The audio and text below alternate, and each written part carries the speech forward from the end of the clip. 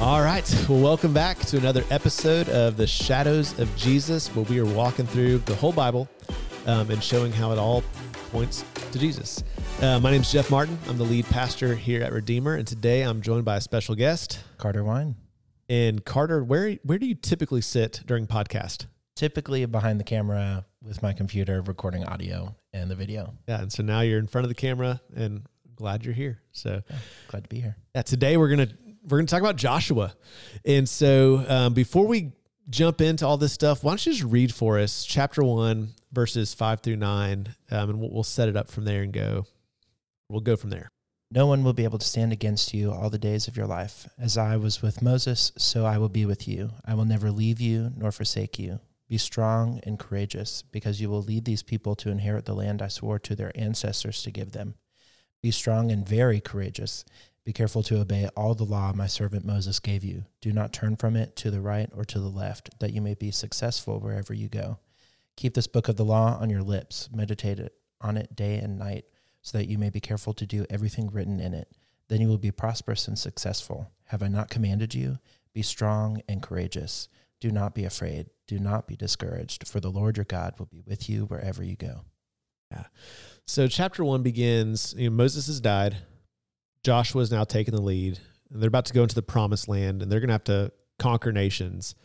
But instead of being fearful, he has this refrain. He keeps saying, be strong and courageous. Yeah, be strong and courageous. And so, and there's this call to obedience, this call to faithfulness to God. And so when I think about, if he has this war tent and a big table and all of his generals and commanders around this table, you might think there's a map of the land. This nation's here, this group's here, and here's how we're going to flank. And really the strategy is more so, let's be faithful to God. And if we're faithful to God, he'll take care of the battle plans. And so there's really this call to faithfulness as we get ready to move. And so there's a big emphasis on following and obeying God's command, where the forefathers didn't.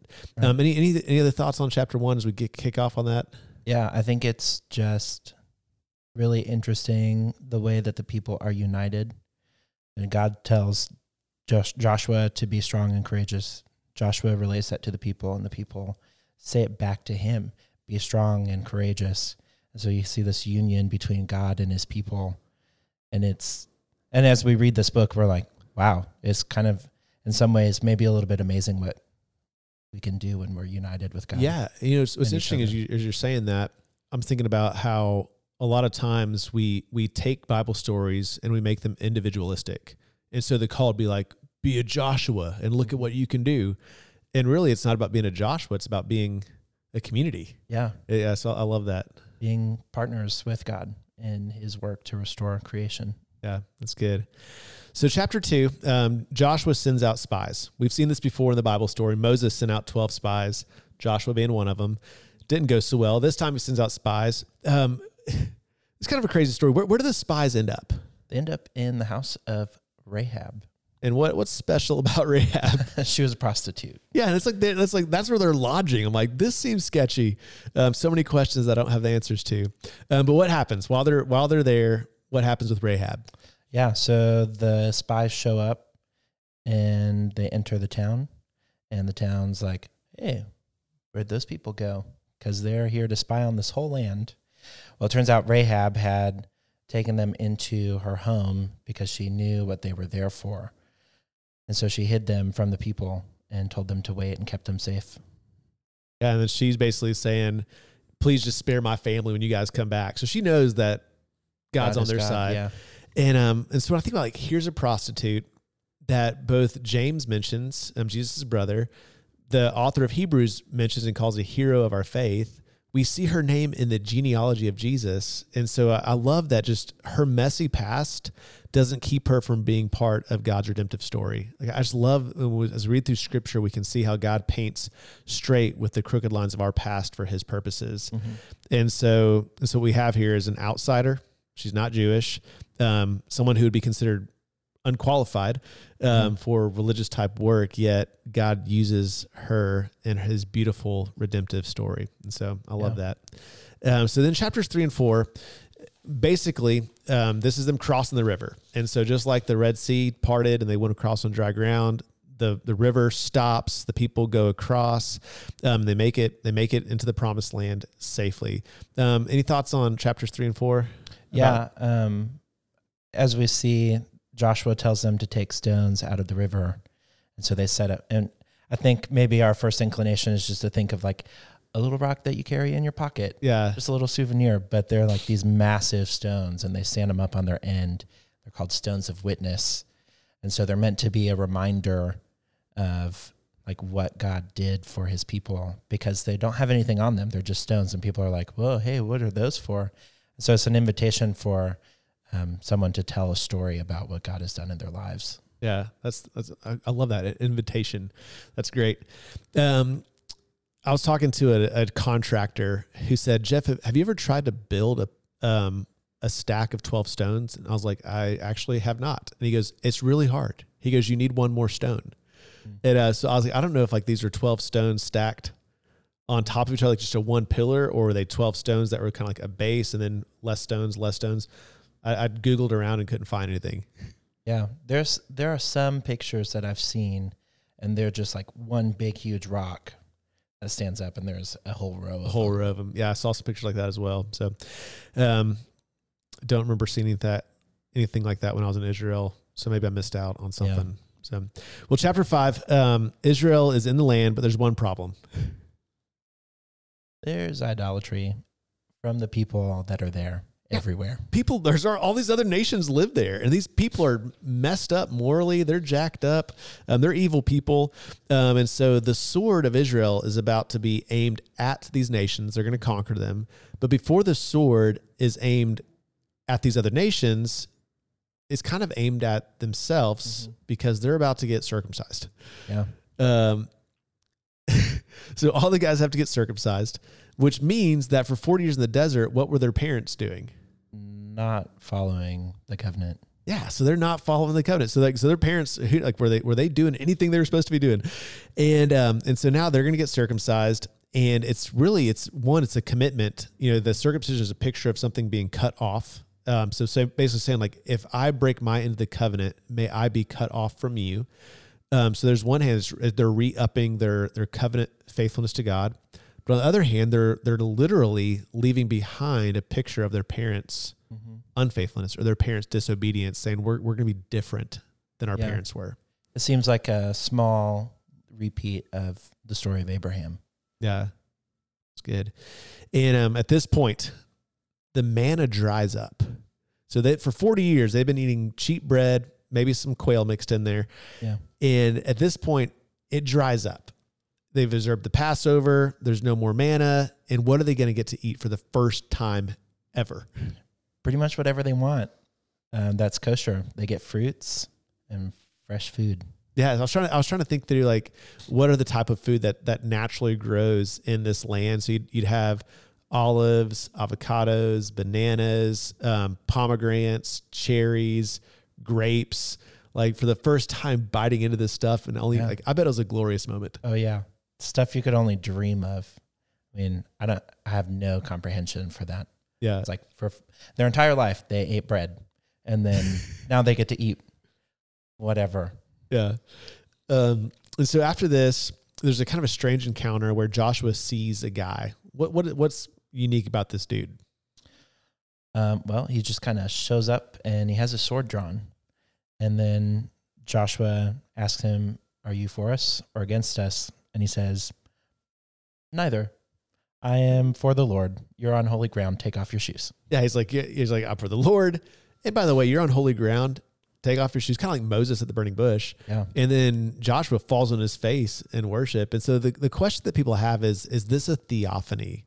If you hear that term for the first time, what's a theophany? Well, as I've learned recently, it is a pre-incarnate Christ. So Jesus showing up before he was Jesus in the flesh.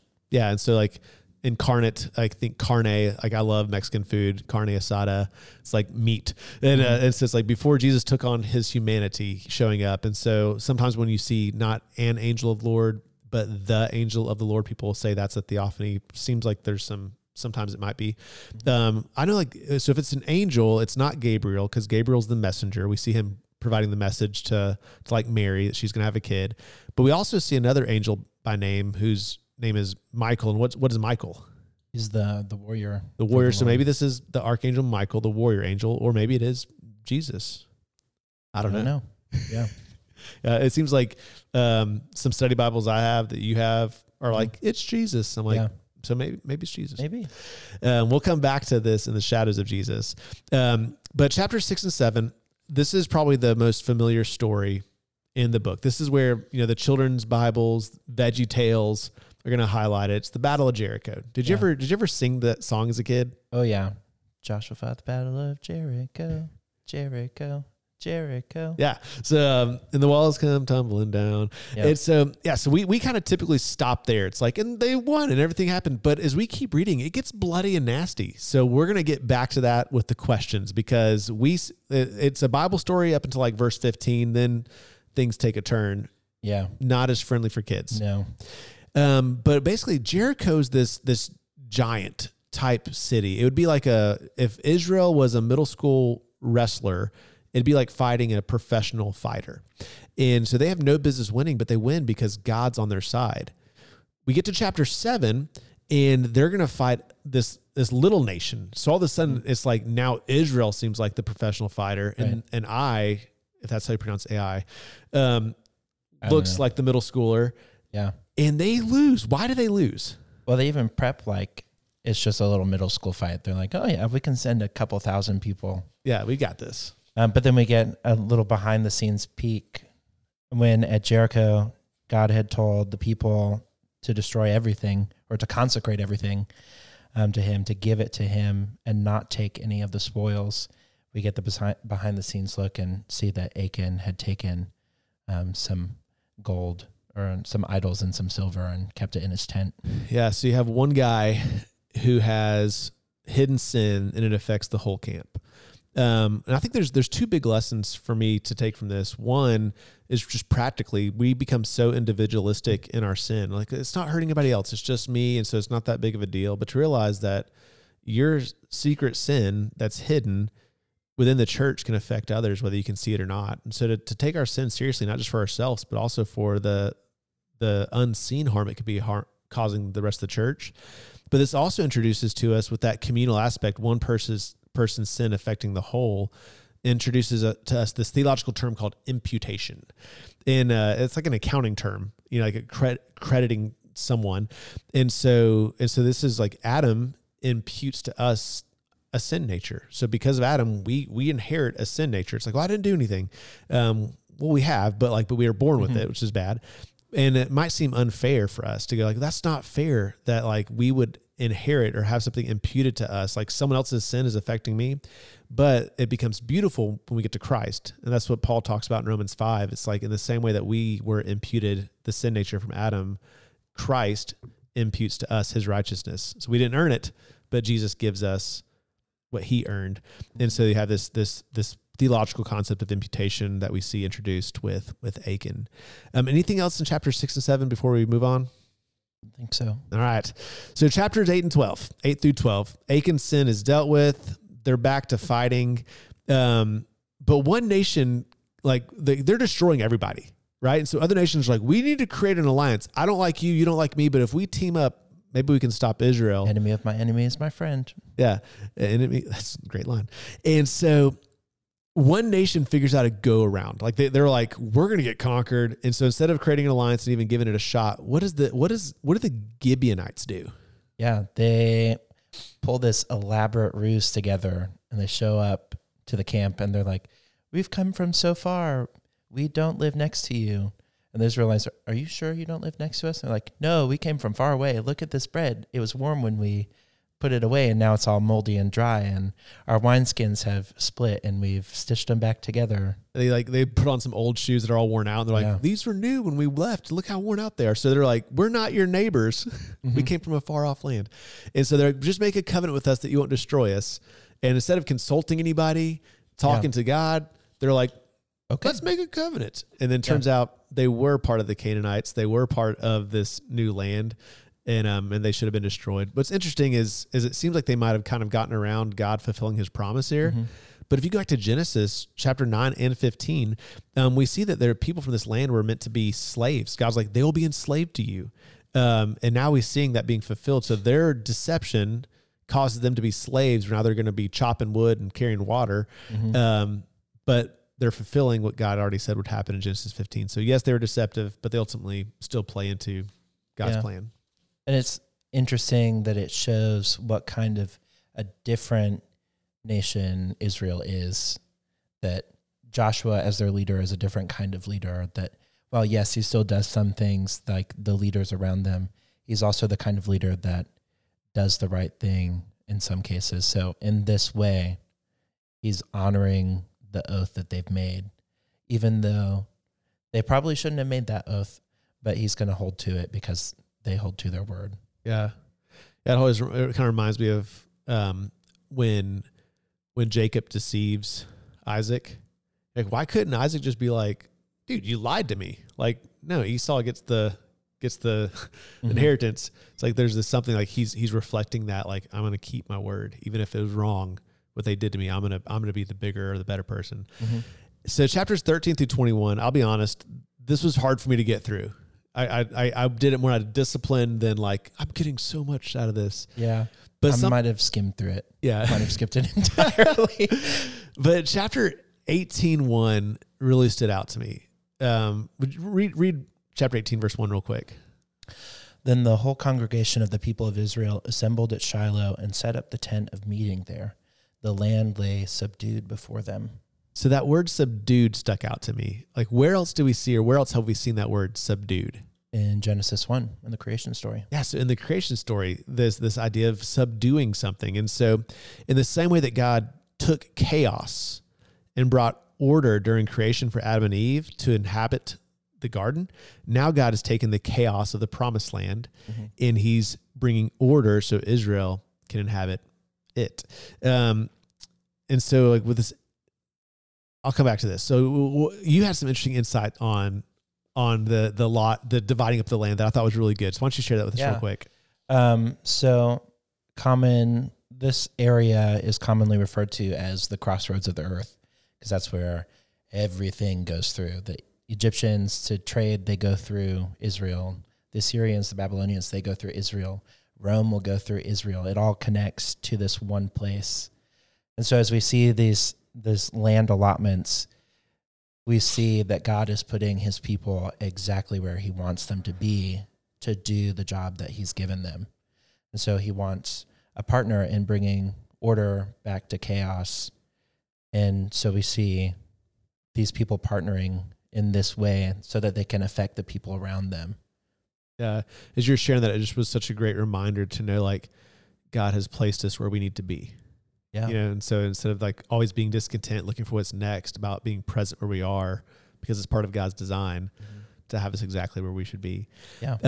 Another thing that stood out to me as I was reading those chapters was a few times it's like they didn't totally conquer people. And they didn't completely move them out. So there's this remnant of I would say evil in the camp. And so if this is the new garden, and in the garden you have the serpent, it's like, well, what Adam should have done is kick the serpent out, like a talking snake. Can't be here. Maybe animals were talking at that point in creation. Maybe it wasn't abnormal. Yeah, but I'd like to think so. Yeah. Chronicles of Narnia. So, yeah.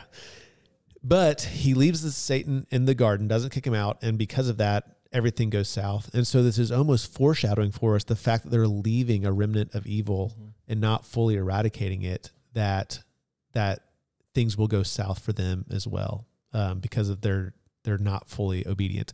But the big thing in this is that as we see God divide up the land, is that God's promises don't fail.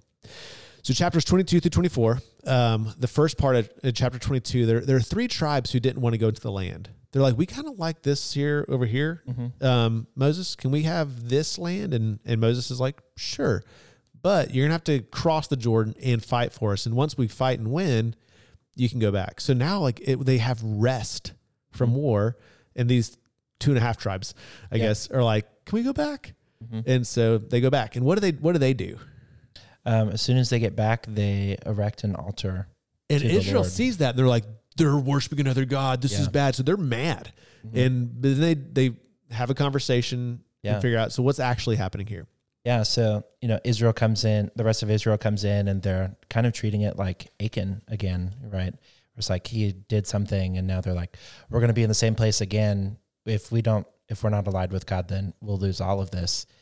And then it's revealed that they did it to set as like these tribes were 2.5 tribes were like, we wanted to make sure that this situation wouldn't happen. Yeah. That we are following God, that we are a part of the promise, that you can't just look at us and say that we're not a part of it anymore. Yeah. That's great.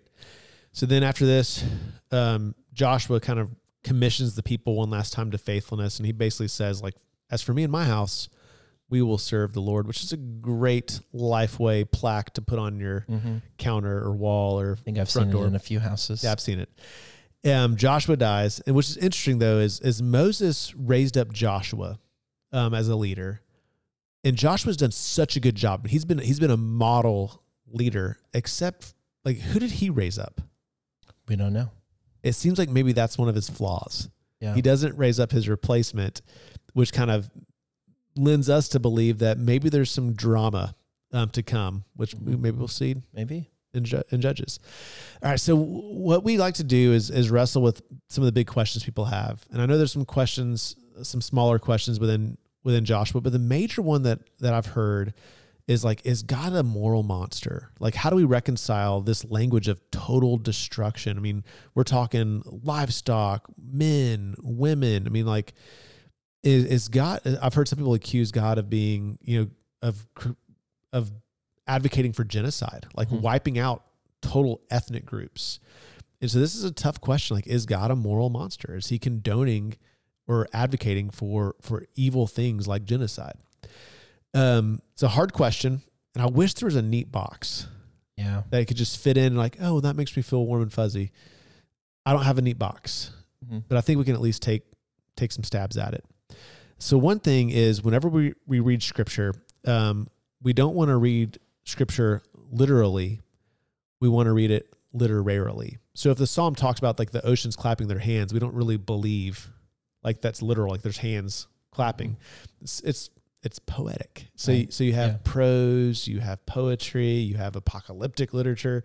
And so we want to read within the literary context. So in the ancient Near Eastern war language, do you think that this is literal or hyperbole? It seems to lean heavily towards hyperbole, considering that a lot of nations would embellish on their victories, right? The victor writes history. Yeah. And so they can tell whatever story they want. It seems so. Within the literary genre of ancient Near Eastern war language, like, even if the margin of victory was severely small, they would still use language of like totality. Yeah. I mean, I even think of Israel running from Ai, or however you pronounce it. Yeah. They probably took that and ran with it because the people of Israel were worried that would get back to the other nations and then they would be wiped out. Yeah. And so what's interesting is we see this language of total destruction mentioned like in Deuteronomy 7. And so Deuteronomy 7, Israel is first told to drive out the Canaanites. Then they're told to utterly destroy them. And so after that, like if they fulfilled that, there'd be no Canaanites left. But then a little bit later, it says, don't intermarry with Canaanites. Don't do business with them.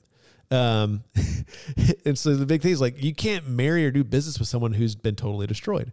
So it seems like that would be embellished type language. So if it fits to me, I would say it seems to be hyperbole, but still that's the way that Joshua chose, the language Joshua chose to write.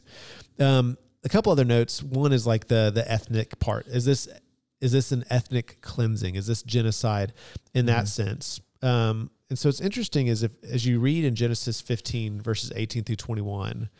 Why don't you just read that for us real quick? Sure.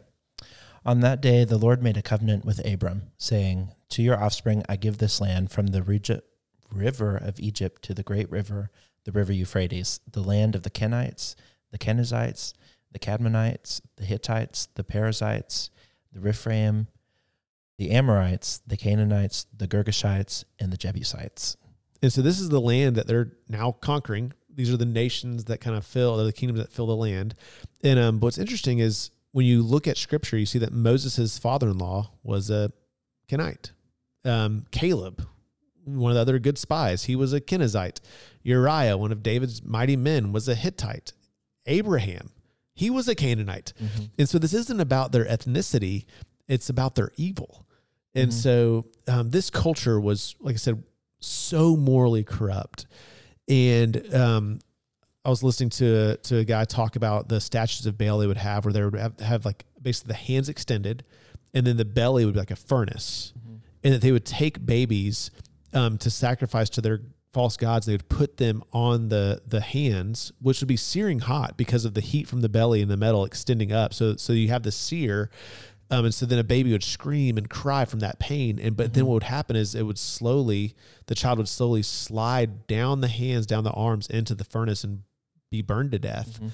And so what's interesting is in this land, they found Canaanite graveyards with tens of thousands of infant corpses. Mm-hmm. So they're practicing just unspeakable evil things. Yeah, I'm pretty sure, if I remember correctly, they even considered the cries of the baby to be the laughter of Baal. Yeah, that's messed up. Yeah. And then, like, on the other side of things, you also have these fertility cults. And so there's like all this sexual immorality going on too. Yeah. In the midst of all of this. Potentially cannibalism. I mean, like, it's just messed up stuff. And so in Genesis 15:14, God actually says that, like, he's going to judge this nation. Mm-hmm. So Genesis 15 is 450 years before this. Yeah. So we're talking 450 years of cult practices, of Baal worship, of tens and of thousands of kids crying, being burned alive. And it seems like after 450 years, God finally says, enough. Like, I've heard enough kids cry. I want it destroyed. Mm-hmm. Like, I want it all destroyed. And all of a sudden I think we're like, well, yeah, I want that destroyed too. But now it kind of introduces a new question. Why did he wait so long? Yeah. Why would God wait 450 years to do this? And so we're caught in this tension of the two whys, right? Like, why destroy like people? Why wait? And, and so Carter, do you have the decision to make that call on? Yeah, absolutely not. I can't even imagine like trying to make that kind of decision. Yeah. So we find ourselves headed, there's not a neat packaged answer for this question, but we find ourselves with saying, God, like, only you have the wisdom to know when to be patient and when to say enough. So I don't know if that helps with the question, but that's the best stab I've got. Yeah. Any other thoughts on that question from you? Yeah. I think it's just another one of those times where we're invited into a somewhat messy narrative to trust the narrative that God is telling. And it's not, and there are a lot of things that aren't going to be neatly packaged. And I think that kind of reflects like our lives in general. Like, I think we wish that our lives were neatly packaged and tied up with a bow, but we have some really hard stuff to wrestle with. Yeah. And so what's interesting is, like, this is obviously a troubling question. But one of the things that's common in biblical literature is this term called a chiasm. Mm-hmm. And so you see it kind of throughout Scripture, both Old and New Testament. And so if you're taking poetry in high school and you have like line A, line B, line C, line B, line A, it's like there's like this poetic flow. Mm-hmm. And so, but typically that central piece is like the main focus. So when we get to the book of Esther, we'll see like if you follow the chiasm, like the center hinge point of the book is like the king couldn't sleep. Mm-hmm. It's like, what's so important about that? Yeah. Do you know off the top of your head, do you know what the chiastic central piece of Joshua is? If I remember correctly, it's proposed that it would be talking about no other city or nation except for the Gibeonites formed an oath and everybody else was destroyed. Yeah. And so it's really, I think, for like a literary point, that's really odd to me. Yeah. But I don't know much more about that. I think I just heard that one thing. I was reading that it focuses in on the fact that God saves. Yeah, totally. But it's like, yes, like there's some messed up stuff, like, but the central point of Joshua is ultimately like God's faithful to his promises and he saves. But he's a different God than all. He's not Baal, right? He doesn't ask for child sacrifice. He's a different kind of God that values life, even in the midst of wiping out evil. So shadows of Jesus, we see Joshua as a Jesus type. What's really interesting is Jesus is literally means Joshua, like so Yeshua. And so he's a better Joshua, but we see some shadows of Jesus. I mean, I think whether the angel in chapter 5 is, or the man with the sword in chapter 5 is Jesus or Michael or someone else, the question he asks is, are you for us? And I think this foreshadows Jesus, because for that question that Joshua asks, if we look to God, like, God, are you for us? The cross says yes. So at the cross, we see that God is for us, that he made a way for us to be right with him. There's nothing we could do to save ourselves, but he did the work for us. So I think we see a shadow of Jesus in the answer to, are you for us? Jesus at the cross says yes. I love how the ESV Gospel Transformation Bible connects Achan to Jesus. It says, Achan, representing the people, deserved to be killed for his sins. Jesus, representing his people, did not. He committed no sin, neither was deceit found in his mouth. In both cases, we sense both the seriousness of sin and the lengths to which God will go to preserve his people from sin's contagion and corruption. Both Achan and Jesus were executed to turn away God's wrath, but in a breathtaking act of substitution, we sinners, deserving the fate of Achan, are freely forgiven and welcomed into God's family because Jesus, our representative head, has paid for our sins. Anything else that you see like shadows of Jesus? I don't think so. It seems like there's so much going on in this book that I think for me, like wrestling with this text, it's sometimes hard to see like some hope in it. Yeah. But there's always hope. Yeah. And so I kind of jumped the gun on the chiasm talk. The central part is like we see Jesus in the fact that the Gibeonites didn't deserve to be saved. Yet Joshua saves the undeserving. And so kind of I think that's like the central point of Joshua. Like if you follow the chiastic structure, the centerpiece is God saves the undeserving. And so we see that, like we experience that through Christ. Sorry, that's what it was. Okay. So we were together. Just a little ahead. Together we can get there. And but Josh was a great conquering warrior. Jesus is the true and perfect warrior. I mean, I love Colossians 2:15. Jesus disarmed the rulers and authorities and put them to open shame by triumphing over them. So a lot of good stuff in Joshua. But next up, we've got Judges and Ruth. So Judges, let me just set that up real quick. Chapters 1 and 2 kind of show the roots of Israel's apostasy. What does apostasy mean? It's walking away from the faith, right? Yeah. So basically they're walking away from God. So they're not pursuing God. And so there's this kind of pattern that we're going to see, and it's cyclical. It just happens again and again and again. And so Israel does what's evil in the sight of the Lord. God allows them to be conquered. Then what do the people do?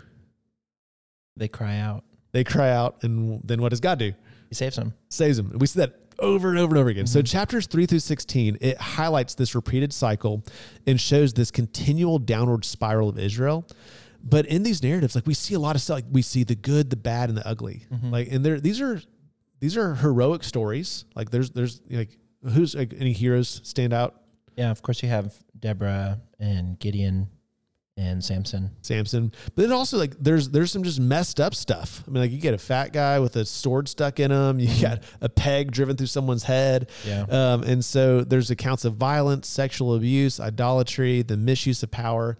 So there's some juicy stuff. Well, you even see some things repeated, right? You see the Benjamites becoming like Sodom and Gomorrah. Yeah. Doing the same things that they wanted to do to the angels. So, yeah. And then in chapter 17 to 21, the book wraps up just driving home just how corrupt the nation of Israel has become. So I'm looking forward to talking about that next week. Yeah. I think if there was anything I wanted to do, I'd want to challenge people to consider, outside of seeing the sin repeated, to also look and see how incredibly patient and forgiving God is. Because he comes in every time. Yeah. And he changes the narrative every time. And so even within our own persistence of committing evil, God is still there, ready to redeem us when we call. That's really good. So yeah, so as you read, pay attention, not just to the cycle, but to the patience of God. And so then also we're going to get into Ruth. So we're starting into this weird transition where we're not just going to cover one book. We're going to be covering multiple books. So it'll get tricky, but there's an introduction to Ruth where we meet Naomi. And so basically she's married. There's famine in the land. So they leave Bethlehem, go to Moab, an evil place to them, and to try to survive. Bring 2 sons with them. Their sons marry Moabite wives. Then basically every man in Naomi's life dies. Like her husband dies, her sons die. She's got 2 daughter-in-laws that don't have husbands that are Moabite women. And then they travel back. And so after the introduction, there's 4 scenes. So scene 1, Naomi comes back to Bethlehem with Ruth, who's decided to stay with her. Scene 2, Ruth goes out to a field to glean. Do you know what gleaning is? It's just picking up the leftover wheat. Yes, when we were going through Deuteronomy, like they weren't supposed, when they were harvesting their crops, if stuff fell, they weren't supposed to go back and completely sweep it all up there, to leave some for the sojourner and the poor. And so Ruth takes advantage of God's law. She's gleaning, and a particular guy owns the field, Boaz. So scene 3, Ruth's like, will you marry me? Right? There's maybe some sketchy language there with her being at his feet. And then in chapter 4, Boaz redeems her. I love that idea of redemption. And so we'll explain that next week. And the book concludes with Naomi having a new family, and we'll see how she ties in to Jesus. So we'll be hitting up Judges and Ruth, and we'll dive into those next week. Yeah. Carter, you have to come back. Yeah, I'm sure I will. All right, this is good. Well, hey, we'll see you guys next week as we wrap up or jump into two new books. So thanks for hanging with us.